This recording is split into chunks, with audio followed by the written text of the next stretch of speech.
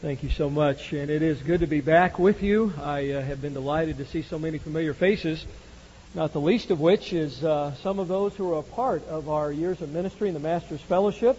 Mike and Donnell Roberts. Steve Miracle was our team leader of the singing group Master Design when we put that together originally. In fact, he spent 2 of his ministry years with us up at Los Gatos Christian Church, and then we sent him back down to you after beating up on him for a while and training him for ministry. And he is so fruitful. I see he's really in his element. One of the great highlights of Steve's ministry up with us in the Los Gatos area was one night at a Palm Friday evening service, or rather Good Friday evening service, and he was leading us in singing, and we were all going along so well until he tried to lead us in How Great Thou Art to the tune of the Old Rugged Cross. And we were all speaking in tongues that we'd never learned before and weren't sure what to do. But Steve has been a tremendous blessing to my life, and I know God's really using him here as well. And I do bring you greetings from 49er country, the Super Bowl champions to be, as I am confident. Any other 49er fans? All right. A few not 49er fans. Okay. We do want to have just a word of prayer briefly for the Dallas Cowboys before we come to the text this morning. But we are proud of our teams up there, and it's great to meet so many of you from the Bay Area. You've been shuttling us back and forth between the hotel and here, and all 4 guys, Dave, have been from the Bay Area. I don't know if that was just God's way of encouraging me or what, but we're grateful that so many of you from that area are preparing for the ministry, and God knows we need you up there, so we hope you'll come back and help us out. I was so delighted last night with Russ Moore. He was clearly in his element here after the years of ministry that God gave him at the Master's College. Chris and I were commenting this morning, it's kind of like going home on a Sunday night. You're all pumped up, you're with your kids, you're with your family, you're just loose and free. And that was a good analogy of the freedom and the fruitfulness God gave to us last night. And it's a joy now today to begin with a fresh focus on our commitment to the lost world. I want you, if you will, to take your Bible and turn with me to John chapter 4. John chapter 4, and our text this morning is going to begin in verse 27 through verse 38.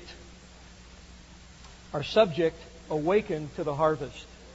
John chapter 4, verses 27 through 38. Allow me to read aloud. You read along with me silently, if you will. And at this point, his disciples came, and they marveled that he had been speaking with a woman. Yet no one said, "What do you seek?" or "Why do you speak with her?"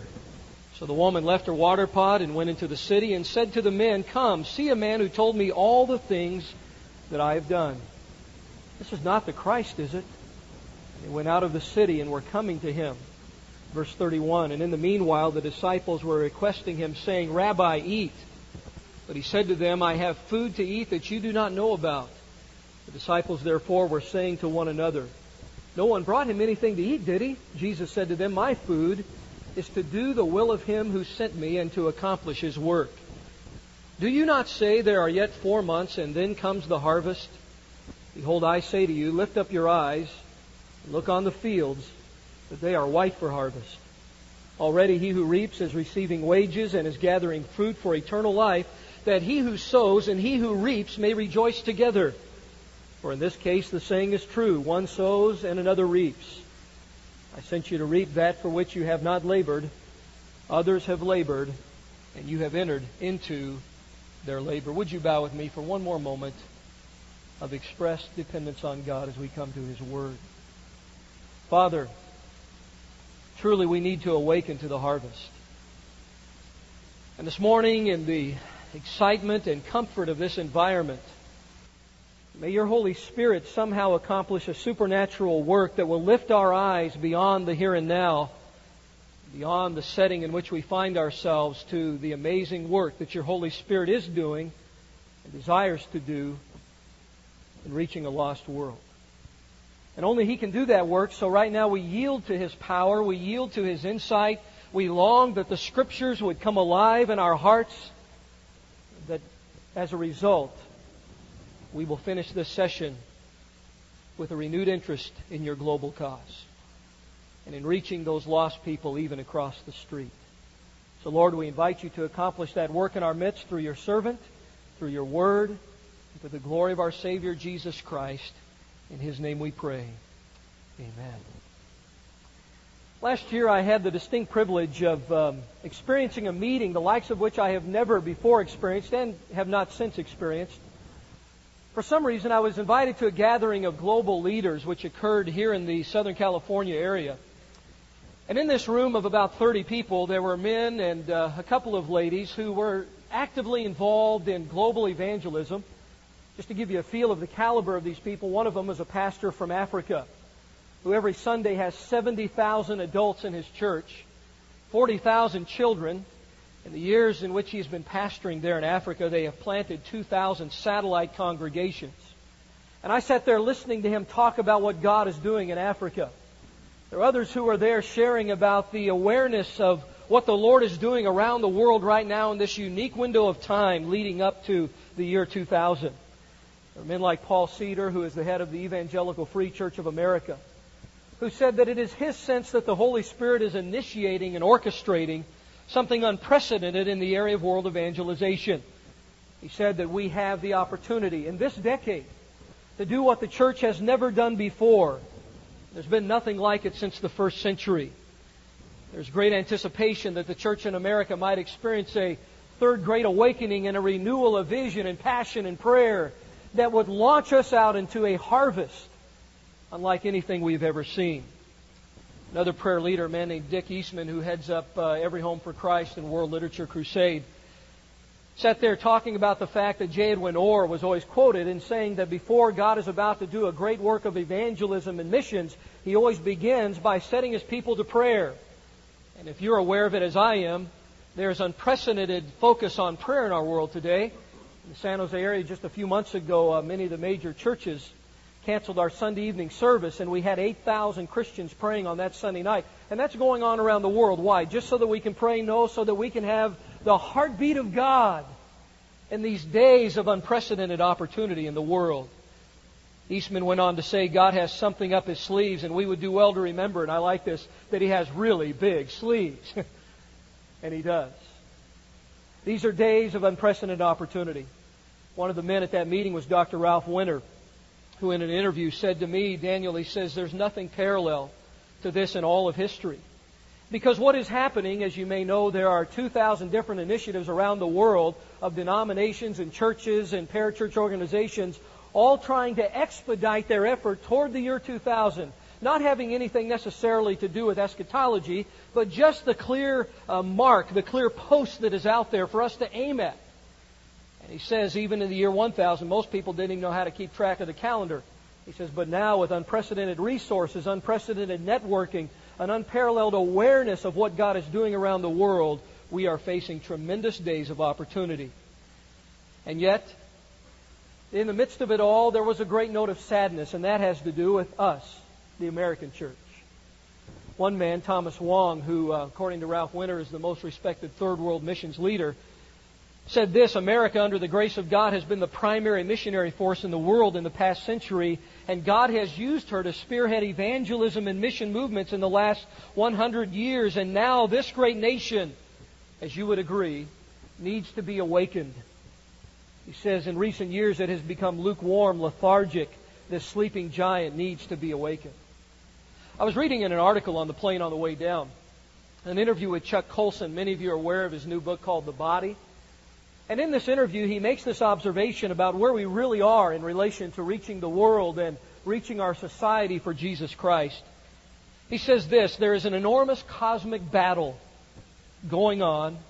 You've got 1.7 billion confessing Christians in the world, 1 billion Muslims, 2.5 billion pantheists in Eastern religions. But he says once you take out the 900 million Catholics, the 300 million Orthodox Christians, you're down to 500 million, of whom at least half, he says, or many, mostly half, are going to be increasingly irrelevant as mainliners. And so it kind of puts it in perspective that we do have a great task, and yet there is great opportunity, there is great challenge. Yet here in America, the American church is a sleeping giant. I don't know if you're aware of this, but by the year 2000, the two-thirds world will be sending out vast numbers more missionaries than the Western world will.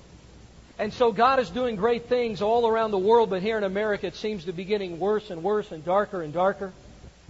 In my travels around the world, I have come to the conclusion that the American church, us, we are the gold-plated caboose. We think we are the engine, but in reality we are becoming quickly the caboose. Oh, we're gold-plated. We have all the bells and whistles, and we are packed to the gills with resources, but we are barely keeping up with the train of world evangelization and reaching this world for Jesus Christ. And so it can tend to be a little bit discouraging. Reminds me of the story of a buffalo herd out on the plain. They were all sitting there minding their business as buffalo do. And there were two of the kingpins of the herd out on the fringe, and they saw a dust cloud approaching. And they wondered what it was. It got closer and closer and closer, and they began to discern the sound of hoofbeats. And they looked, and it was a huge cowboy on a huge horse riding full barrel toward this buffalo herd. Finally, he came up to these two big buffalo. He stopped. He got off his horse, and he just looked at them. He said, "Man, you guys are ugly." He said, "In fact, you're the ugliest thing I've ever seen. I mean, look at you guys.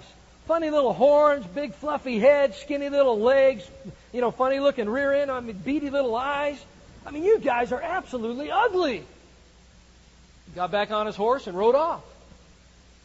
One of the big buffalo looked at the other and he says, "Man, what do you make of that?" The other one turned to him. He says, he said, "I think we just heard a discouraging word." There are some discouraging words. There are some discouraging words out there as we look at what's going on in the world. But today we come to God's Word. You'll get it, home on the range, you'll catch up. We come to God's Word, and there is great hope because there is great command and there is great promise.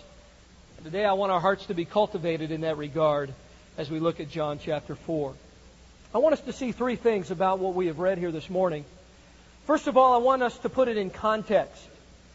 The context and then the catalyst, which is the model of Jesus Christ, and then finally the command that He gives to us. But the context here, obviously, in John chapter 4, is the ministry of Jesus Christ. John the Apostle sets out from the very beginning, as you know, to present the Word that became flesh and that dwelt among us and whose glory we beheld, full of what? Full of grace and truth. And John makes it his clear aim to present the life of Jesus Christ. And within that context we find this story. The ministry of Jesus was clearly a focused ministry. Yesterday, Chris Mueller said that we here in the final days are like a football team. It's fourth down and goal, only seconds left in the game, and the play that the coach sends in is the church. But I ask you, for what ultimate purpose? Why the church? What is the field? What is the goal? As we look at the ministry of Jesus Christ, we've got to understand the context of all that He did. He said the Son of Man came not to what? Not to be served, but to serve and to give His life a ransom for many. Everything He did was calculated and driven by mission. We hear a lot about market-driven ministry. Jesus lived a mission-driven ministry. And we understand that this has to fit within the context of His mission in life. Even in the Gospel of John, there are those key segments when Jesus Himself made statements about why He came. He would say, "For this reason I was sent," or "I came for this purpose," as He described His ministry, and it was ever on His mind. We've got to see this story in light of that clear mission and that ministry He had. You know John 3:17, the Son of Man came not to judge the world, but that the world through Him should be what? Should be saved. John 5:30, Jesus says, "I do not seek my own will, but the will of Him who sent me." This was a man who understood a clear will, a clear mandate, a clear mission. In John chapter 6, He says, "This is the will of Him who sent me, that all that He has given me, of all that He has given me, I should lose nothing, but raise it up on the last day." And He goes on and on and on. "I have come that they might have life and might have it more abundantly." He says in John chapter 18 before Pilate, "For this I have been born, and for this I have come into the world, to bear witness of the truth, so that everyone who is of the truth hears my voice." And as He turned to His disciples at the end of this book, He reminded them again as He said, "As the Father has sent me, so," what? "Send I you." And so as we come to this encounter of Jesus Christ with the woman at the well, as you know, that is the setting, we have to understand why He did what He did and what His ministry was and the entire context of what we're about to see, which was His clear mission to reach the lost, to seek and to save those who did not know Him. Now, I want you to understand the catalyst in our hearts that motivates us as we see this passage then The context was the ministry of Jesus, but the real catalyst for us, as we think about reaching the world, is the model of Jesus Christ. I want you to understand what He's been doing here. This is kind of the span of His outreach. In chapter 3, He reaches out to a guy named Nicodemus, and in chapter 4, He reaches to a gal who is a woman of ill repute. I call it the Nicky and Vicky span. He comes to Nicky, who is indeed the ultimate of the religious leaders. I mean, he was the teacher of the Pharisees. He was a man of great morals, of great character, of great reputation. And he gives to him the message that you must be born again. And then, chapter 4, he comes to Vicky, who winds up at a well, who is a Samaritan. Their theology is all messed up. They are rejected. They are half-breeds. They are the ones who really are indeed the scum of the earth in the sense humanly for the minds of the Jews. And he reaches out to her with great compassion. And so we see that Jesus' methodology and His model was a highly relational model. He reached out to the epitome of religious people, and at the same time He reached out to the epitome of those who had been rejected by society. We find Jesus here clearly reaching out with this clear sense of mission to people. I want you to notice something. Go back to chapter 4 just for a moment. And look with me, if you will, at verses 1, 2, and 3 at the very beginning of this chapter, to see what it was that Jesus avoided in order to carry out this ministry. Chapter 4, verse 1, it says, "When therefore the Lord knew that the Pharisees had heard that Jesus was making and baptizing more disciples than John," it says parenthetically, although He Himself was not doing it, but His disciples were, "He left Judea and departed again into Galilee." Now that may not seem significant, but when you think about it, Jesus clearly made a choice to avoid some of the things that so easily entrap you and me when it comes down to reaching lost people. Because there were two things He was facing here. One was controversy, because whenever the Pharisees picked up on something Jesus was doing, you can imagine it is going to cause them to be embroiled in some kind of controversy. And how easily we get mucked up in controversy and in some of the arguments that may not have a lot to do with the primary issues. And Jesus avoided that, but then secondly, He avoided the competitiveness or the competition that often derails us as well. Comparing ourselves with ourselves, we become unwise, and we wind up trying to imitate that great model down the street or that great church across the country, or trying to be like someone else. And the competitiveness of the American culture keeps us from the focus on lost people who in our own culture need Jesus Christ. You see here clearly Jesus avoided controversy and competition in order to do what? In order to go through Samaria and to reach this woman that no one really cared about, who happened at midday to be out drawing water. And so His model is a model that challenges our hearts, that motivates us truly to make a difference. And notice how common His model is. Aren't you glad that we're not trying to follow someone who amassed for himself a great multi-million-dollar enterprise? Aren't you glad we're not having to follow in the steps of someone who was known for his television outreach or for his great abilities or talents, but someone who was empowered as the God-man, who in relational avenues made a difference? I mean, Jesus hardly traveled 150 miles away from His birthplace, and yet He changed the world. And here in this case, you know, He used the Samaritan woman, as we read later on in verses 39 through 42, to reach an entire village. I was delighted last night as Russ shared about some common people in his church who have made a difference, a la the cardboard living Christmas tree that has become a spectacular outreach for their church. There's a guy like that I'd like to share with you from our congregation. His name was Scott Killam. Scott came to our church about a year and a half ago, unsaved, came to Christ with his young wife and their little son AJ, had the privilege of baptizing them. And in our particular setting, our church has had a real struggle relating to the community. The town of Los Gatos really did not like us very much. We've been trying to reach out to them, trying to serve the community, trying to build roads in order to reach them with the gospel. And we've seen some great progress. But one of the things we felt compelled to do was to do an officer appreciation event focusing on policemen. It was in our bulletin. Anyone interested in helping us with this, please come to an organizational meeting. And this was last summer. Scott Killam showed up. Scott, as a brand new believer, believed that God wanted him to make a difference, and so he basically took the bull by the horns. He was walking into the offices of every chief of police in the whole South Bay area. I remember one day he took me with him into the the office of the Assistant Chief of Police there in San Jose, Bill Mallett. And Bill stood up and indicated that he watched our church's broadcast every Sunday. And we began to share the gospel with him, and he's in progress. But Scott continued to work and to work and to work as this young, really uninitiated believer. The result was this past November on a Sunday evening, we had 7 chiefs of police from all around the South Bay area there sharing their stories. We had policemen telling about what it was like to be shot in the line of duty. We had our people crying, asking them some questions. We shared the gospel. Our people gathered around and prayed for the police officers and their family, and many of them came to know Jesus Christ. Why? Again, because one person who in the commonplace areas of life decided, I can make a difference. And what I love about this model is that it doesn't take great talent, great wealth, great tools. It simply took the Lord who in the commonplace scenarios of life gave the life-changing truth of Jesus Christ and who gave it to someone who passed it on faithfully. And that can happen for you. And that can happen for me. I want us to look primarily, if you will, at the content of what Jesus says here as we focus now on verses 32 through 38. And we'll do so quickly. The context is the ministry of Jesus. The catalyst is the model of Jesus that motivates us to make a difference in the world. And as we come to these days of unprecedented harvest, I want you to see the content of what Jesus teaches here. His mandate to us. There are 4 things I want to extract from this text that are very clear to us as things that we need to understand if we, during this unprecedented time in world history as young people, as pastors, as adults, as teachers, are going to make a difference for Jesus Christ.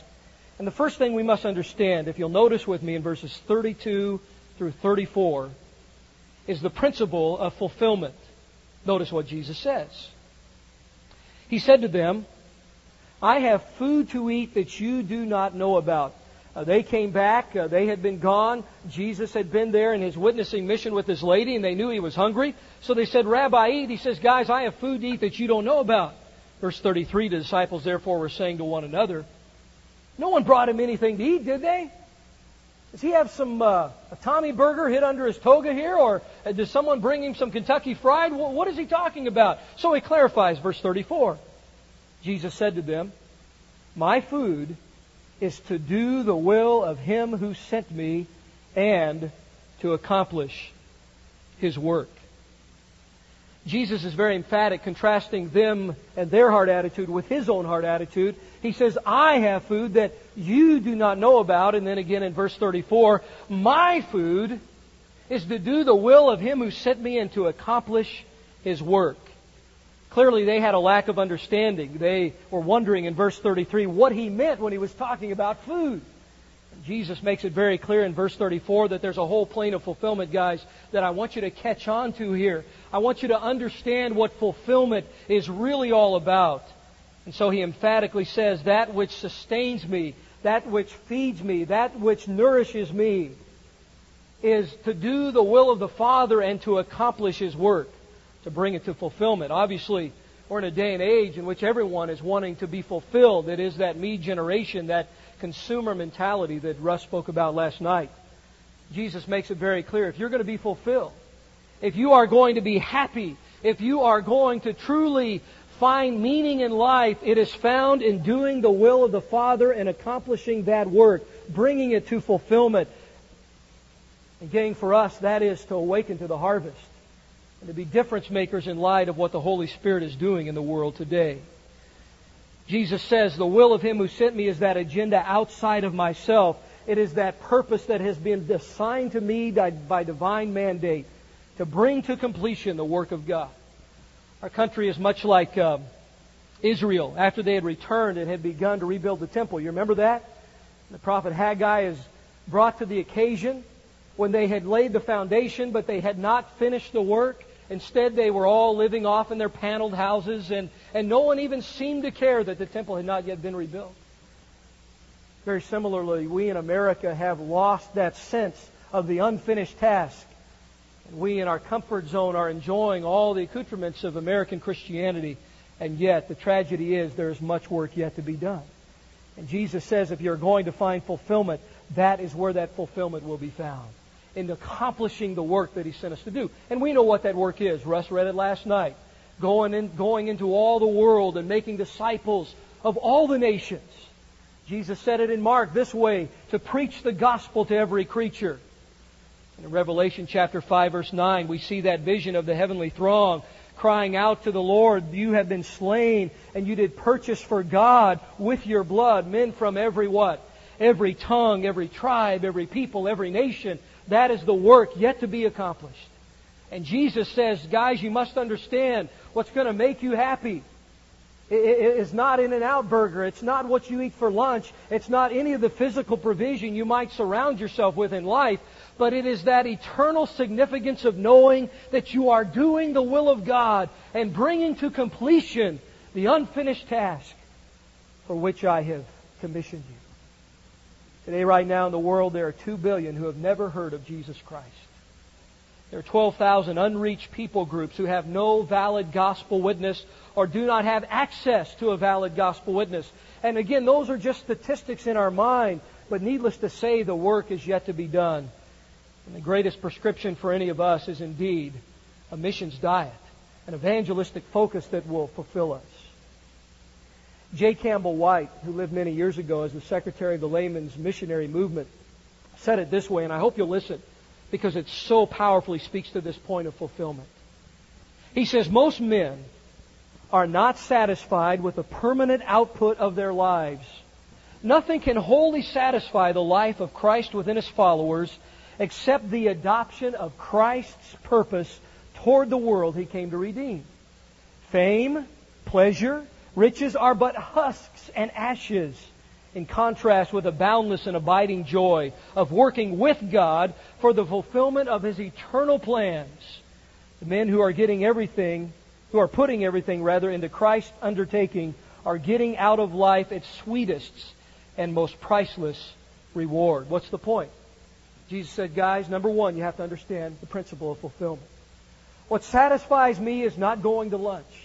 What satisfies me is not the things that are seen, but it is the things that are unseen. It is the fulfillment of the will of the Father that has brought me here, and that only will satisfy the deepest needs of your own hearts as well. Now, secondly, not only must we understand the principle of fulfillment, but we must understand from this text, verse 35, the potential of failure. Notice what he says in verse 35. He says, "Do you not say, there are yet 4 months, and then comes the harvest?" Jesus is noting their procrastination.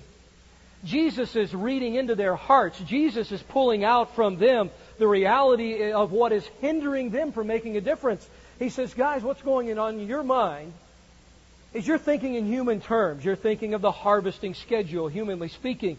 And you're saying, hey, there are 4 months and then comes the harvest. You're procrastinating. But look down at verse 36. He says, already, right now though, he who reaps is receiving wages and is gathering fruit for eternal life. Jesus is making it very clear here. There is a potential of failure. There is the possibility, men, that you will miss this. Because you are saying someday, sometime, 4 months from now, I'll make a difference. Jesus is saying right now the harvest is happening. And young people, I would challenge you, while you are in these times of preparation, it would be a grave error to say, well, 3 years from now, I'll begin to launch myself into the harvest of souls for Christ. Or 2 years from now, when I finish my schooling, I'll begin to take advantage of the opportunities to witness. That's the same mindset Jesus was addressing here. There is that potential of failure. There is that potential of sleeping through days of harvest, of not noticing what God is doing.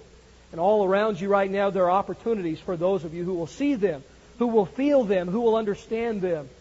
And that was what Jesus was addressing here. As Leon Morris says, Jesus had an urgent sense of mission, and these words convey something of it to the disciples. They must not lazily relax, comfortable in the thought that there is no need to bestir themselves. The fields are now ready for harvest. The disciples must now acquire a sense of urgency in their task. One man has kind of noted our apathy, our procrastination in this way. He said there are more liars behind hymn books than any other place in America. You never thought of it that way? But listen to his observations. He says we sing Sweet Hour of Prayer, but we go for days without a serious prayer escaping our lips. We sing Onward Christian Soldiers,